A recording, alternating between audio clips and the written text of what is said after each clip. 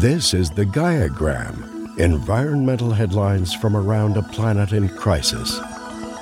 Some 1 million people in South Sudan have been displaced or isolated for months by the worst flooding in memory, with the intense rainy season a sign of climate change. The waters began rising in June, washing away crops, swamping roads, and worsening hunger and disease in the young nation struggling to recover from civil war. Now famine is a threat.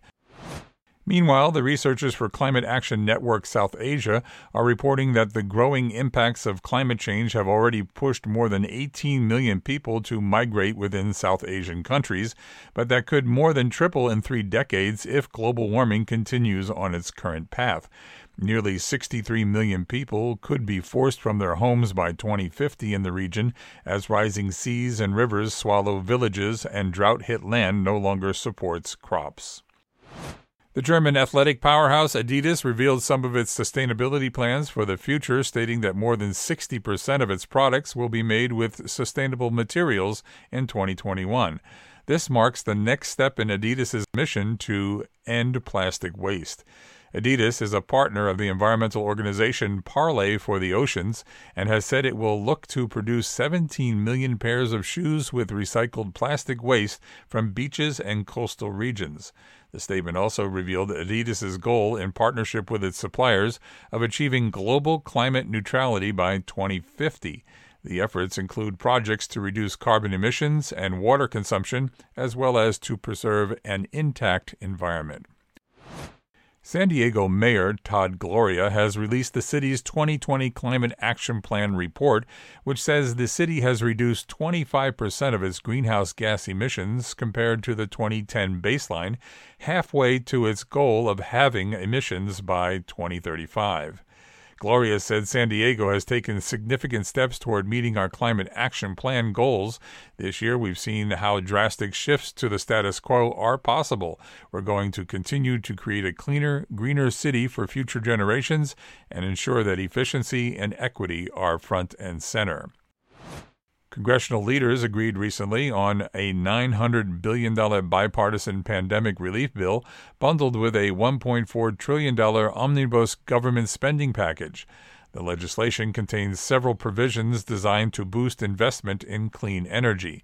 The new package would extend federal tax credits that incentivize construction of new wind and solar power plants, as well as tax credits for carbon capture, biofuels and alternative fuels, fuel cells, and energy efficiency.